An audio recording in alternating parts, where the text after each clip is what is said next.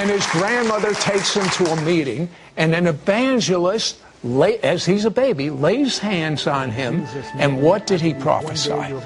He prophesied that I'd be used in the end times for revival, that I would see great things come to pass when I prayed for people. And that led to, as I grew older, to begin to have the dreams. And what were your dreams about? My dreams were always the same dream every time. I was in great crowds of people. They were reaching out to me, many of them at many stadiums, and they were reaching out for healing, and deliverance, and salvation. And God was touching them instantly. And I would wake up, crying, and my grandmother would say, "That's not for now. Remember the prophecy. It's for the end times. We're in the end times." So it is now. Yes. Okay.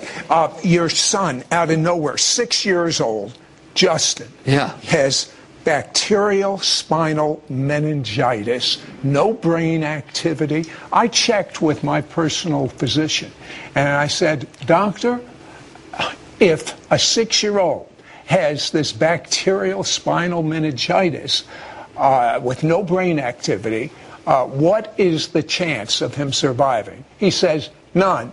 But if a miracle were to happen, he'd survive, but he wouldn't have his brain." That's what he said. What happened to your son? Tell me. Well, when Justin rolled out of the bed on Halloween night, he had been to school that day and got a fever and was taken to the doctor and came home. And just in the middle of the night, he rolled out of the bed. I heard him hit the floor, picked him up, carried him to the hospital. They sent him to 2 more that night. He was in a fetal position. He couldn't see, walk, talk, hear, do nothing. He was having convulsions. We took him. He ended up in ICU. They called in the greatest minds in the world. And they said that the bacterial spinal meningitis had caused him now to have no brain waves, and that everybody that had been in contact with him had to be treated medically, including me and my wife. It was so contagious. It was very, and people were dying from this thing. And they said that we don't give him any chance, zero. And, many days passed by, and it was that way. And so I'm sitting in the hospital, and when all the doctors gave up, every one of them gave up and said that there's just nothing else to do. We've unplugged him from the breathing machine, the ventilator. There's no brain waves. There's no movement. There's no change after many days. I told my wife, I said, as she sat in that glass room, I said, "I'm going home. I've got to be alone." And I went home that night, and I was sitting in the bedroom. I was crying. I said, "God, why?" You weren't the only one crying. You told me that all the staff there was Everybody was crying. He was such a cute little 6-year-old boy. And we're all crying and crying. And I'm crying. I said, "God, why did you allow this? I mean, why did you do this?" And God said, in my spirit, I heard, "I didn't do this. The enemy attacked your child. And you need to get right with me." And I began to cry in repentance. And when I did, all of a sudden the room lit up like 10 billion light bulbs, and Jesus was right in front of me. Right in front of me. And the thing that was so I thought, if Jesus ever appeared to you, just talk to him, you can't move. The power was so strong. I was wide awake, and this glory's hitting me, and it's like this light is so bright you can't hardly see. I mean, I'm trying to see him, and I thought, what's he going to do? I couldn't move. He says, "Go to church." And then I saw this love coming out of his eyes. Well, he's gone. 1 minute. He was only with me 1 minute, 60 supernatural seconds. He gave me an instruction. What do you think I did? I jumped up, got in the car, ran out of the driveway, went down. I was going to my church that I had left, a year ago. It was an hour away, but you know what? As I turned the corner, there was a little church on the corner, and there was a man standing there trying to lock the door. It wouldn't lock. He lived in another city. His coat was blowing in the wind. I pulled in and said, "Can I use your church?" He says, "Who are you?" And I said, "My son is critically ill. He's at the point of death." I said, "No hope." And he said, "Well, I'd have done been gone, but this door won't lock." And so he said, "Go ahead." I went down, got on my knees, repented before God. The Lord spoke to me and said, "Justin is healed. He will be named the miracle boy of the hospital, and you will go out and pray for the sick." And I took off. He said, "Go, you got to go and prophesy this now. Tell them people." So wait a second. Now, the staff's crying. There's no brain waves going on, and he's supposed to go in the hospital and say, my son's a miracle boy. He's going to get up and walk out. Yes. He gets back to the hospital. You know what the staff thought about him? They wanted to give him a sedative. They thought he was a little meshuggah, crazy. Tell me what happened. Well, as I came back out of the church, I had the instruction now. I knew what to do. It was up to me now. The Lord's appeared to me. Sure enough, I ran in there, and the staff sees me come in. They're thinking, they think I'm, upset, which I'm upset in a different way. I'm upset that I'm going to be able to tell everybody in the world that Jesus is the healer, that Jesus is the miracle worker.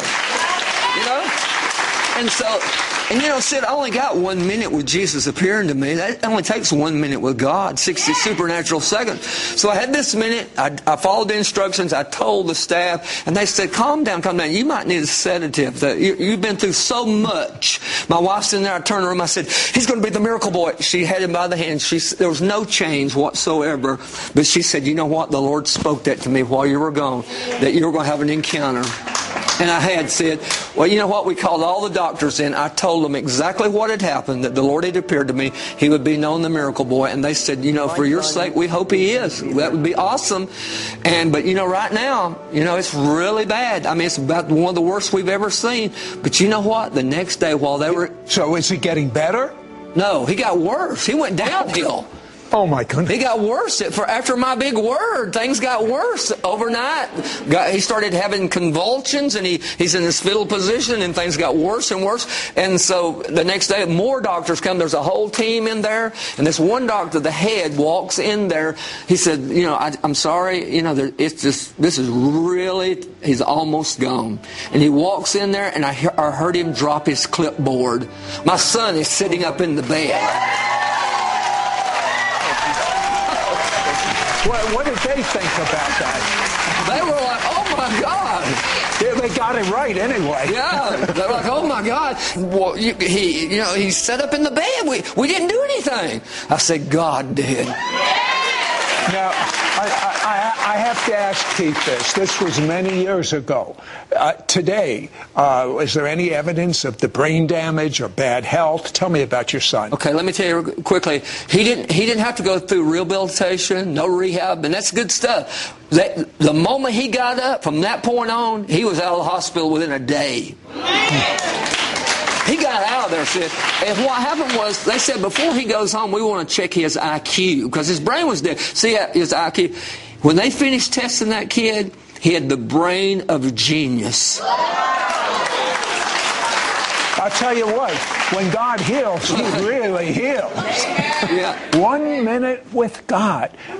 But today he has how many degrees, and how's his health? Oh, today he's got several degrees, and he's got 2 big degrees. He works for a major university. He teaches at the universities at times too, and he works there, and his health is outstanding. He just had a total physical. He's fixing to turn 41 years old coming up. This miracle happened 35 years ago.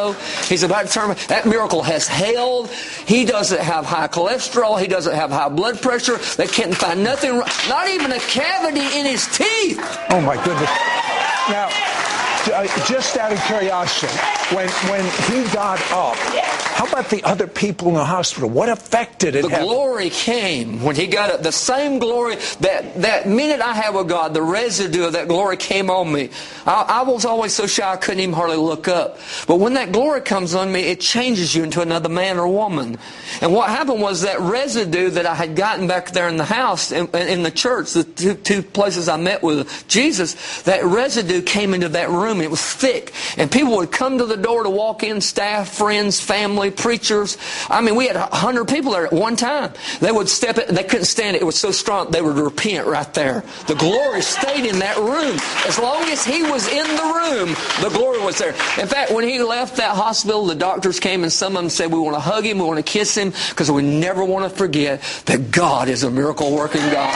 What about cancer? Have you seen many people with cancer healed? Tell me one. Okay, I've seen many people with cancer healed. We just had a lady that came to one of our meetings, and she had stage 4 cancer. She could not eat at all. She was just like a rail. It was the most amazing thing. She came to me and said that somebody told me you had prayed for people and the tumors would fall off and stuff like that, and cancers were healed. And I said, yeah, that happens. Have you been to the doctor? She said, yes, it's diagnosed as stage 4 lung cancer. So we prayed for that in the service. I said, come several times, because at the first time I didn't know, I wasn't sure that she understood completely. But she came. She did exactly what I told her. I said, you're going to get your minute with God. She kept coming. She come several services. One night she goes, I got it. I felt something come out on me. It was like it was around you, and it came on me. She just went back to the doctor, just came and seen us lately at our church. She stood up with her daughter from New York. This is my daughter. And what is your prognosis? I went to the doctor. No trace of cancer. What about a blind person? Tell me one story. Let me give you this. Yeah, I've seen many blind people healed. Many blind. There was a lady who came to our church recently. She had a cane. She was walking with a cane, and she had these dark glasses on. She asked me to pray for her, and I did. I said, what do you want me to pray for? And she asked me to pray for something besides blindness. So she came again, and she came again. And then one night I said, tonight blind people are being healed. She was sitting down there. I never even went down and laid my hands around. I don't have to do that. I have a word. God just gives me the word. I just say the word. And so I said, blind people are being healed. All of a sudden I looked, and she took off the dark glasses. I can see. I can see. Well,